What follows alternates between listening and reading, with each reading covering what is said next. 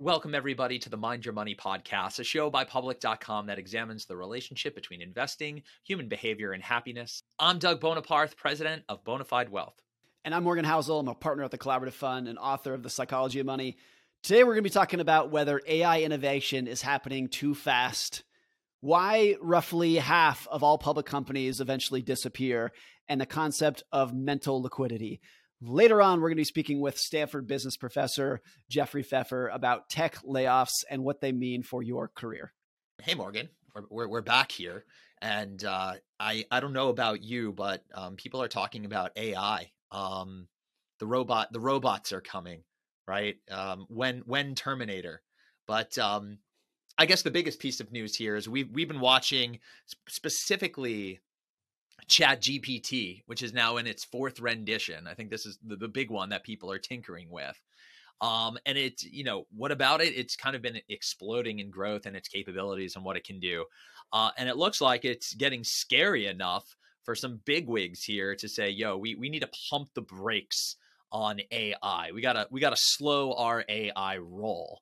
I'd love to know, are we going too fast here? Is Skynet inbound? I mean, one thing that sticks out to me here is just, of course, like the speed in which this has happened. Like the public release of ChatGPT 3 was, I think, like December, like 90 days ago. And I guess in the history of technology, like most new products take 5 to 10 years to really like penetrate people's psyches. This has been literally a couple of days, like without exaggeration. I'm trying to think of another product that had that kind of a rollout. Even the iPhone in 2007 took like a year or two before it was like ubiquitous. There was the first year of the iPhone rollout. It was like just for like cool rich people to have. This has happened so quickly, so fast, caught so many people's attention that there is a side of me that's like, maybe it is going too fast and we don't know. But that's just a small part of me. I think the bigger part of me is like, look, are we just doing this based off of emotions? Is the call to slow the roll just based off emotions? Or is there evidence that what is being created has a potential to damage society? The answer might be yes. And that's just like not publicly known what those damages would be. There's also a point here where it's like, can you think of any product in history that was dangerous? There are lots of them.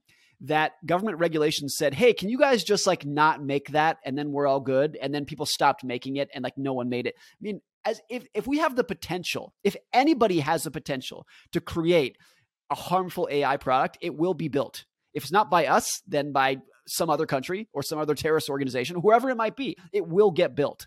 And I mean, I guess like nuclear weapons is the extreme example here. As long as the potential for them to exist is out there, somebody is going to have one.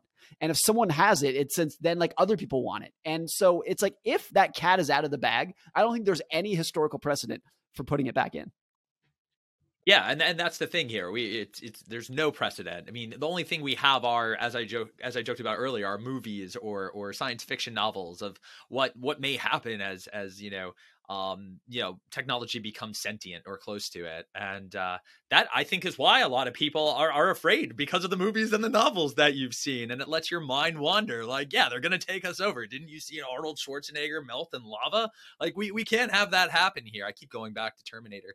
But you have big names like Elon Musk and Steve Wozniak, I guess, leading the push of, hey, we got to chill out here on the AI rollout. I guess there are our tech overlord leaders to some degree here. And we have to listen to them. I guess they have a lot of clout in this space.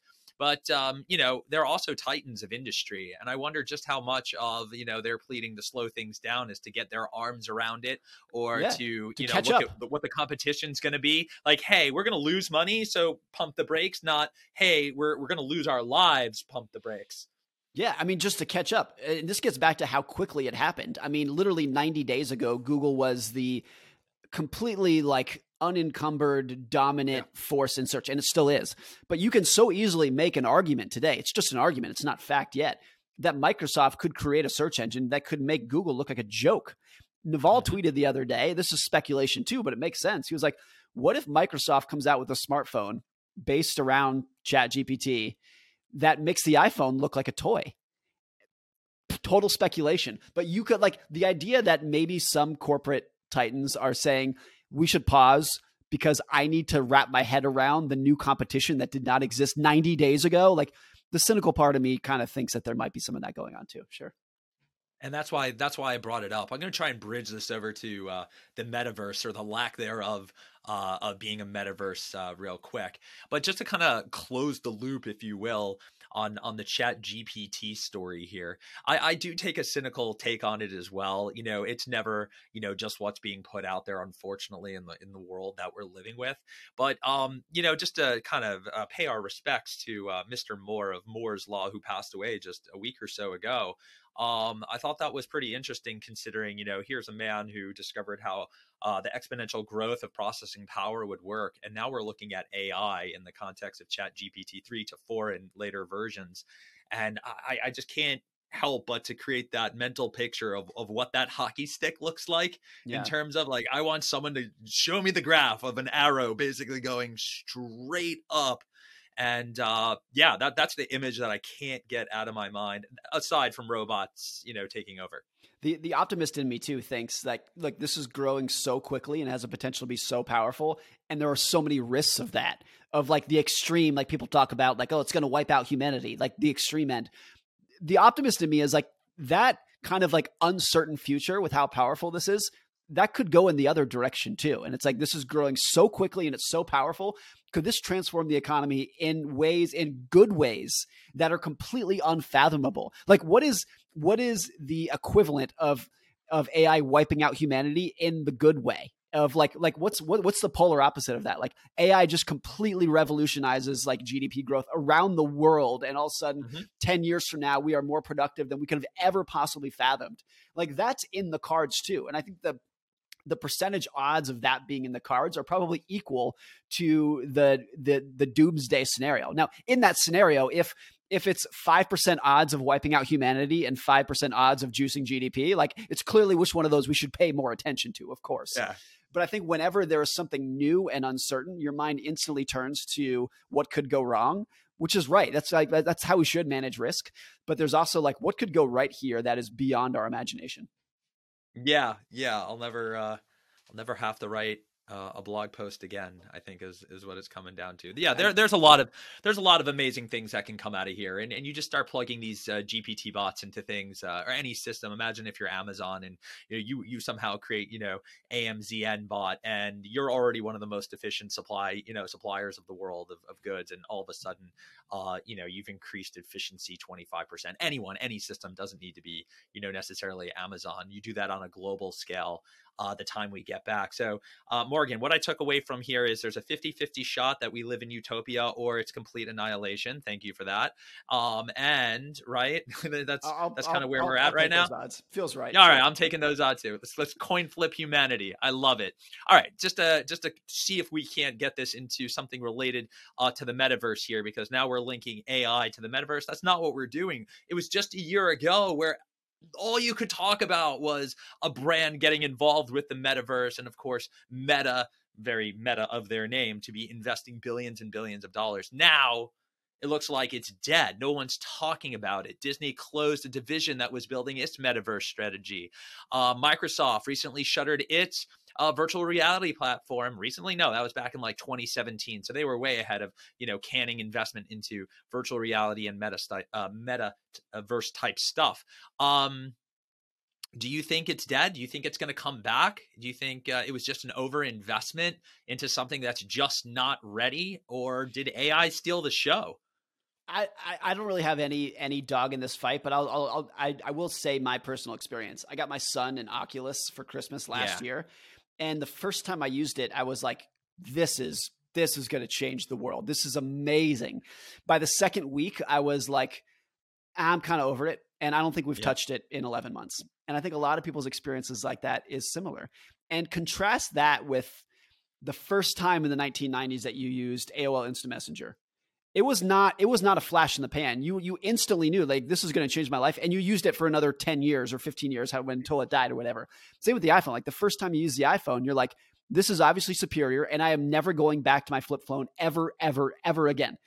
And I think whenever you take something like Oculus or the metaverse or whatnot, I think at best for most people, there has been an initial flash in the pan where you're like, oh, this is really cool. And then after the second or third time you use it, you're like, this is actually not ready for prime time, or even when prime time comes around, like I'm still not convinced that this is superior to what else exists out there. Those could easily be famous last words, 5 or 10 years from now when they do figure it out. But most of the time that there is a new technology that is ready for prime time, you don't have to shove it down people's throats. You don't have to rename your company and convince people this is the future. I'm telling you, this is the future. When it's ready for prime time, it's obvious to consumers that this is the future, and they will use it on their own without having being like force fed to them. Doug, there's this study I saw several years ago. It's from JP Morgan Asset Management, and it looked at the Russell 3000 index, a large index of 3,000 companies. And it was over a long period. It was like 1980 to 2015 or something, like a long period of time. And it showed that 40% of the companies in the Russell 3000 disappeared. Not because they merged or whatnot, they died over this 40-year period. And those are companies that are successful enough to become like large cap companies. Almost half of them disappear. And to me, that was just like, hey, well, there's two really good takeaways from this. One is that during that period, the Russell 3000 had really good overall returns. Even though half the companies disappeared, the returns from the survivors, particularly like the top 10%, were so good that it made up for all of the losers. But it's also just like such a stark example of how brutal capitalism is. And how even in like the best case scenario, when like your company is so successful that it goes public, you're probably going to die over the next generation. That's just the brutal, blunt force reality of how competitive every business is. And then the question is like, is it actually more competitive and harder to stay alive now than it is in the past? I think the evidence of that is actually like pretty slim, that like capitalism was brutal 40 years ago and it's brutal today. It'll be brutal in the future. I don't know if it's that much harder today. I think what is true though, is that whenever you have some sort of capital bubble where there's an overfunding of companies, the washout that happens after that can just be absolutely horrific. And it seems like not controversial whatsoever that we are now today in the early phases of a washout that happened from 10 or 15 years of easy money. So would that like washout rate, like the death rate of companies, not even public companies, but startups, all of them down the list, be substantially higher 5 or 10 years from now than it is historically? Like, makes sense to me. I also think that companies can do a lot more and more quickly, right? So the cycle is a lot faster. Think about how much more time it took to structure deals or raise capital or market using, technology of 30, 40 years ago, or even 10 years ago for that matter. So I think it maybe is a little bit more fierce to survive. The thing that pops into my mind, and this isn't just your mega caps and your massive companies or mid-sized companies. If you're looking at the Russell, this happens down at the family business level, right? And I could come back to the stat that's 70% of second generation wealth like fails or businesses fail, and third generation it's 90%. Meaning there's no chance a business makes it 3 generations. And that's, again, looking at more of the smaller business level. It's funny or interesting how that applies there as much as it applies at the very top. We were given top 10 companies by market cap Jan 1, 2020, and I was trying to see who still remained in the top 10. And it looks like, Microsoft, apropos of talking about AI and everything, in 2000, it was number 1. And here we find ourselves with Microsoft at number 2. I didn't see any other one, if I'm reading this right. And just to give you an idea, back in 2000, because people are now going to say, hey, I want to know what else is in there. Number 2, GE. Number 3, NTT, then Cisco, Walmart, Intel, Nippon, Nokia, of course, Pfizer. And then we got today, Apple, Microsoft, Saudi, America, Alphabet, Amazon, NVIDIA, Berkshire, so on and so forth. And I would bet completely different mix outside of Microsoft. I would bet good money that in 20 years, when you're going through the list, you're going to be like, in 2020, you're going to name the big companies today: Amazon, Microsoft, Google, Facebook. And in 20 years, you're going to be like, oh, that company that used to be something great. I have no idea which one of those will be it. Yeah. But I don't think there's ever been a period when over 20 years, the dominant companies like lasted. Microsoft really is a standout here of being dominant in like 1990 and 2000 and 2020. Like that is extremely rare. Like some others, I guess like Standard Oil, which became Exxon and Chevron and all those, is one of like, it's been dominant for 100 years. And it's number 1. You could argue Exxon was number 1 forever. Yeah. But you could argue that that's like pretty much the only company that has survived 100 years of dominance. Because even General Electric, of course, which was the standout, like it lasted 100 years. And then over the last 10 or 15 years, just vomited it all up. And so like that tends to be, I think it's true. Like there's this great Onion headline. I'm going to paraphrase it. I forget exactly what it was, but it was like, company meets its mission and then shuts down. And like, it's a joke because no company is like, our mission is to do X. And once they do X, they're like, okay, we're done. We'll close our doors. Every company wants to survive indefinitely. Every company wants to go on forever. But the truth is the vast majority of businesses, not all of them, but the majority of businesses were pretty much built and meant for one period of time, one market cycle, one technology cycle, even one like CEO tenure. That's what they were built for. And when that thing ends, the company's existence kind of goes away. And so that's the truth of it. Every company wants to live forever, but there's a shelf life over its potential to innovate and its product cycle. Like there's a shelf life to all of that. And that is really hard to accept, particularly if you are involved in one of those companies, if you work for those companies, if you're invested in those companies. But there's this great quote. I forget who said it, but it's like evolution teaches by destroying. It doesn't teach by like showing you what works. It teaches you by destroying what does not work. That's how evolution works for all organisms, including companies. And so that like death rate is just a normal part that we have to put up with in investing. Frankly, this is why like a major reason, not the only reason, that I index. Like it's if you own a portfolio, if you own 100 stocks, half of them won't exist in 20 years. And like that's if you did like a pretty good job. And so that just like the brutal math of that pushes you towards diversification. And it's crushing, right? When you have conviction to concentrate a position. I want to run with that, like, hey, this is why I index. Same here, but this is where, the absolute crushingness, if that's a word, of having conviction behind, look at those top 10. Like my question was, can you imagine, to your point, 10 years from now, 15 years from now, not seeing Google, Alphabet, not seeing them in that top 10, right? And you would even say Microsoft should still be there if they could get from 2000 to 2023. And just like the reality of that, like Google's not there. And then you're an investor who is completely convinced that Google will double, triple its market cap over the next 10 years. They're literally banking on it, and it doesn't happen. Worst case, like they're done. Microsoft beat them, right? Like, and you say that could never happen, but like it happens all the time. And this is actually a perfect segue into our next topic, which is the idea of mental liquidity, which is a phrase a coworker of mine came up with that I absolutely loved, having like the idea of mental liquidity, the ability to change your mind with ease. And one point that like really is a perfect segue here is that my belief that so much of what most people call conviction is actually just a willful blindness to ignore facts that might change your mind and to come to terms with the fact that the world is changing. Morgan.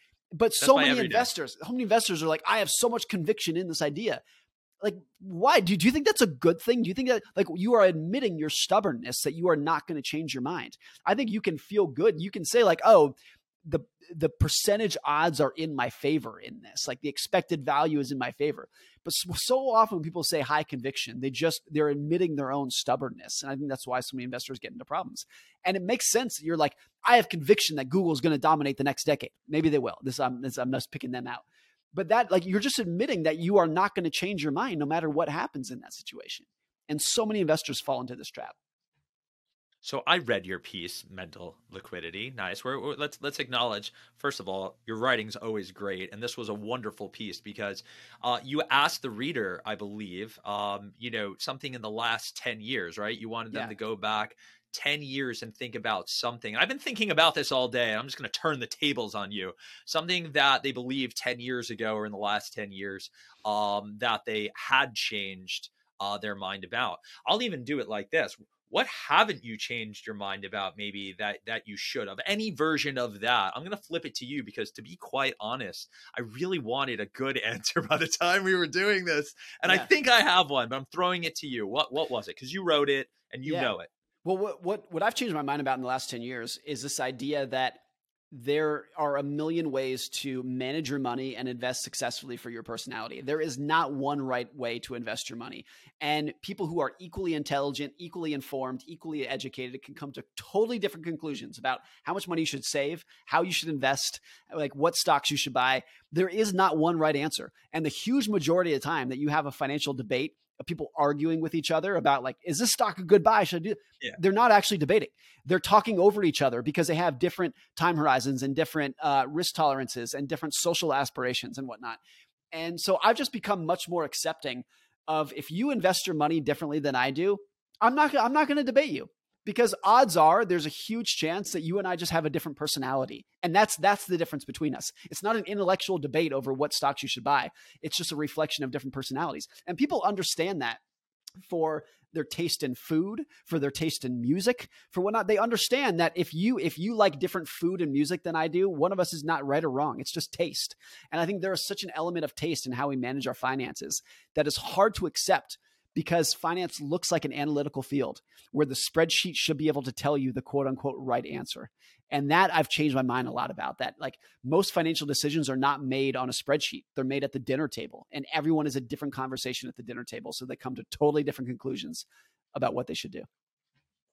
Yeah, I agree. I love that answer. Every episode now you steal something from me, and you more or less stole something close of what I was going to say. But as someone who is a financial advisor and works with individuals in all different kinds of ways to grow their wealth, you're spot on here. It's taken me a long time in my career to appreciate the person that wants to build their wealth using just real estate.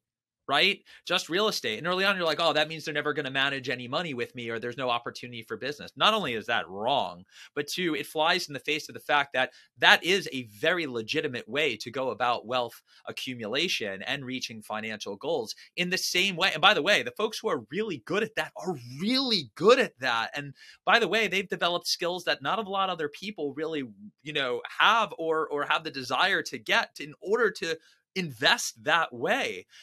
Sure, the majority of people probably are like us. They want to be passive and they don't want to have to deal with, by the way, with the real estate, the biggest joke is, oh, you should have passive income sources, go invest in real estate. And meanwhile, if you're actually going to invest in real estate, the amount of active management that takes place to get to the point of actually getting any kind of passive income is a tremendous amount of work. So the irony on that. But listen, I have an appreciation for that just as much as I do the person who chooses to dollar cost average into the S&P 500 every month. I would argue that both have their challenges associated with it. And I don't believe for a second it's easy to be consistent regularly investing in boring stuff either, which is why they outsource it half the time to a professional. So I love that answer. For me, it would have to be that I'll try and phrase it. I wrote about this a little bit in terms of how I thought, it had to be about hustle culture in terms of how I was using my time. And that maybe this was a reflection of needing to succeed early on in building a business, that taking time on the weekends and enjoying that free time. I thought it was not an option. I thought it was not something that successful people did, certainly at the early stages of their business, was to take any kind of time for themselves or vacation. Or even enjoy the weekend, right? And obviously when you say it, it sounds pretty destructive and awful, especially if you're a parent, you have young kids and you're part of their lives.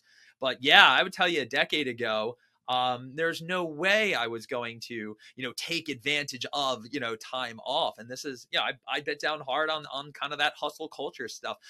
God, is that just so wrong? And really, the way I cherish free time and the opportunity to go on spring break with the kids. And a lot of it's, fueled by wanting to create those memories with your loved ones.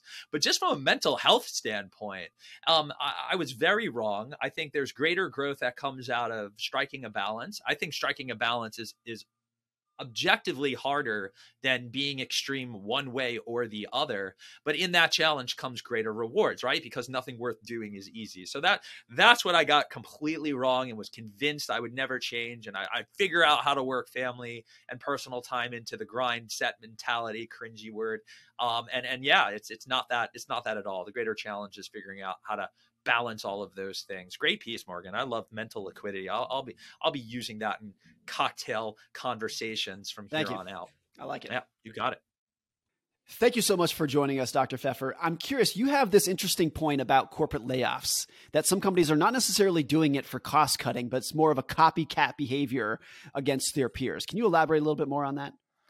Well, for many years, we know that people conform to what other people do. We know that social influence is a very important way of explaining behavior.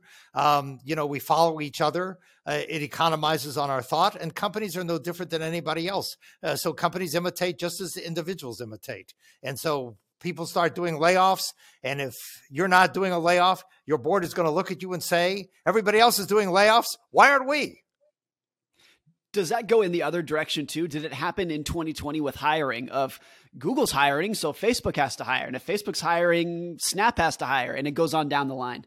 Absolutely. And you see this, by the way, go to an airport lounge. People are waiting for the plane to be called. One person stands up, everybody else stands up. If everybody sits down, everybody will sit down. So humans basically imitate behavior. By the way, all organisms do. So, of course.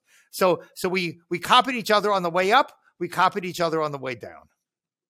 I ran an experiment the other week where I was wondering if I took out my recycling cans, if my neighbors would follow suit, knowing very well it was not the recycling day.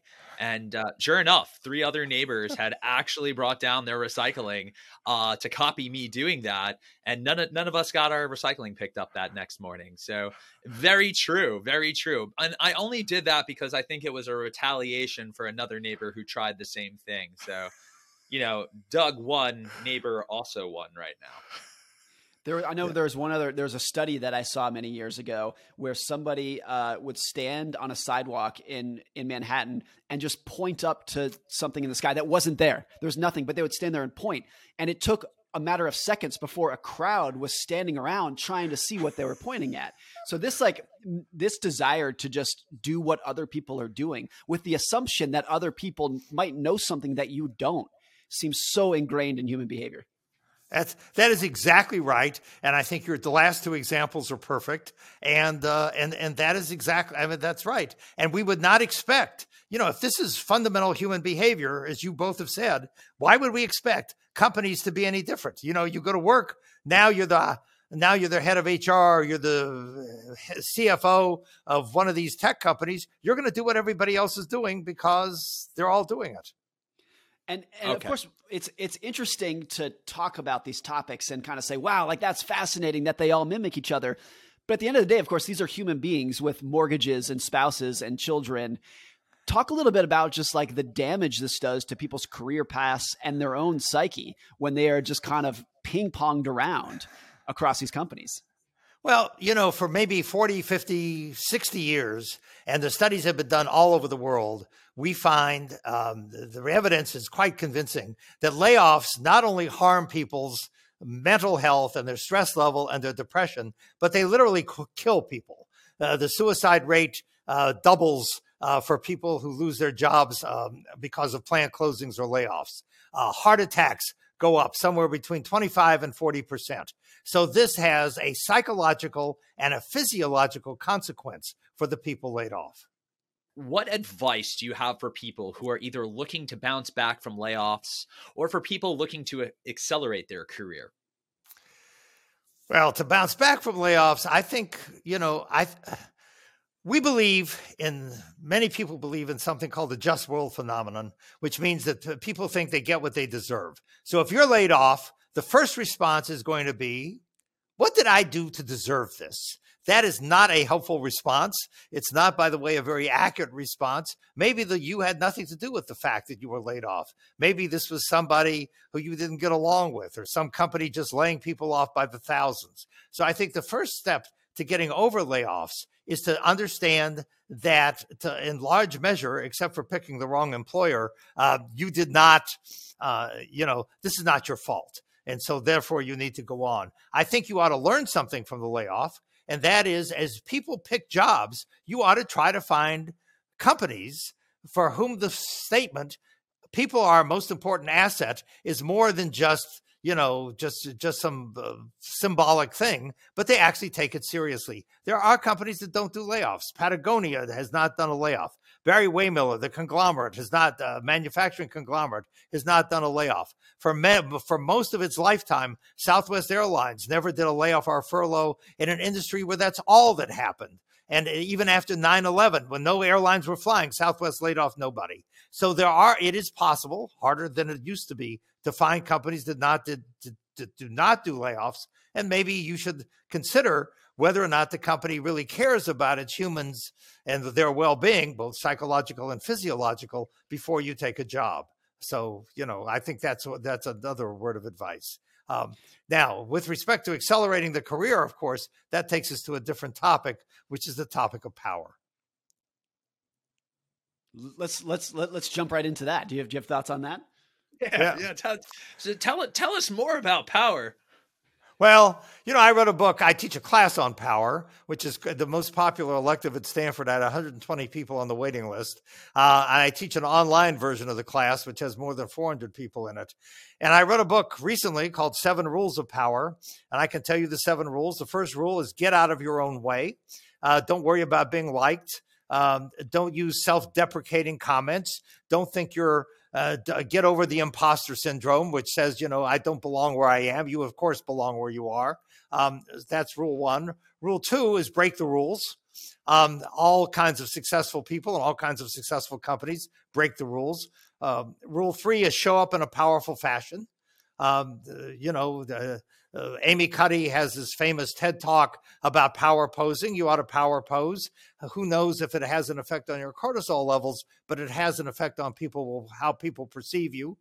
Competence and confidence are often conflated.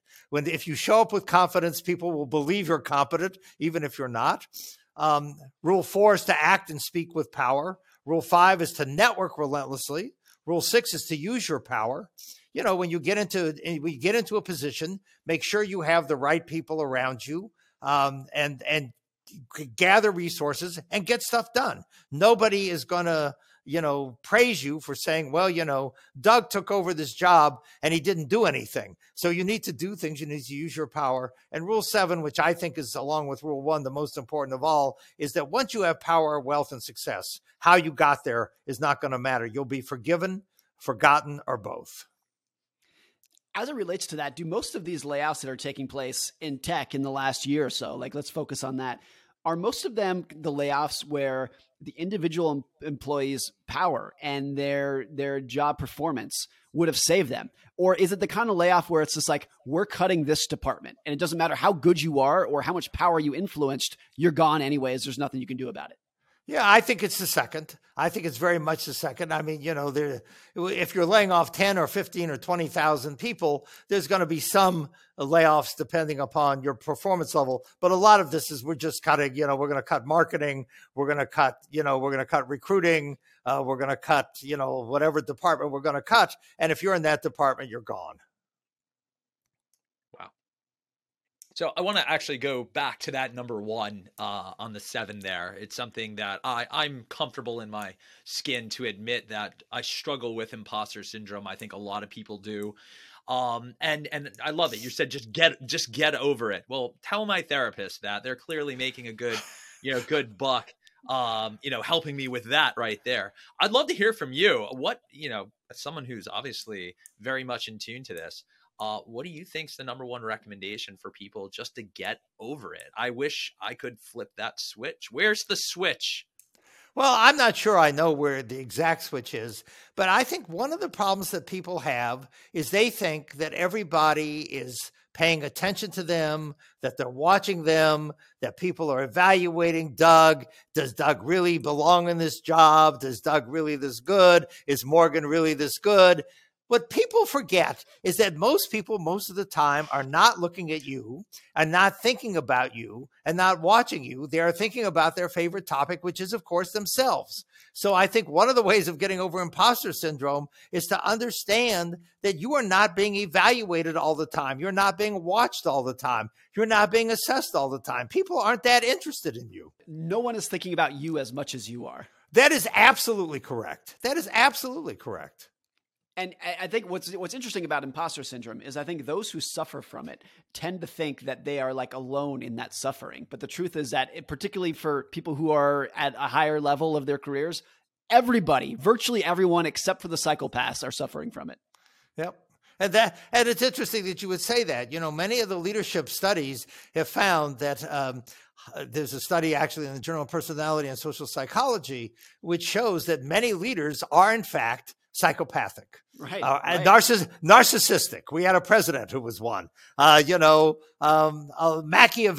Absolutely. What is sometimes called the dark triad is actually very useful for ascending the corporate ladder. It actually makes a lot of sense that those are the people who would reach the highest levels. Like, you need to wake up every morning and think, I belong to be the president, to be the CEO, to be the chairman, whoever it might be. That's who actually gets there. And the people who wake up doubting themselves, of course, like by definition, like weed themselves out of the process. So I guess in some ways it shouldn't surprise us that that's the case. That's exactly right. Well, Jeffrey, you did a phenomenal job of creating an amazing bridge between our first episode and our second episode here today. Was not intentional, but you just hit it out of the park. I want to thank you for taking your time here today. Thanks to Jeffrey Pfeffer, Professor of Organizational Behavior at Stanford Business School. This has been an absolute treat. Thank you. It's been a pleasure being with you. Thanks so much. We appreciate it. That'll do it for today's episode of Mind Your Money. If you enjoyed listening to it, be sure to hit that subscribe button and keep up with the latest shows. Thank you for tuning in, and we'll see you next time.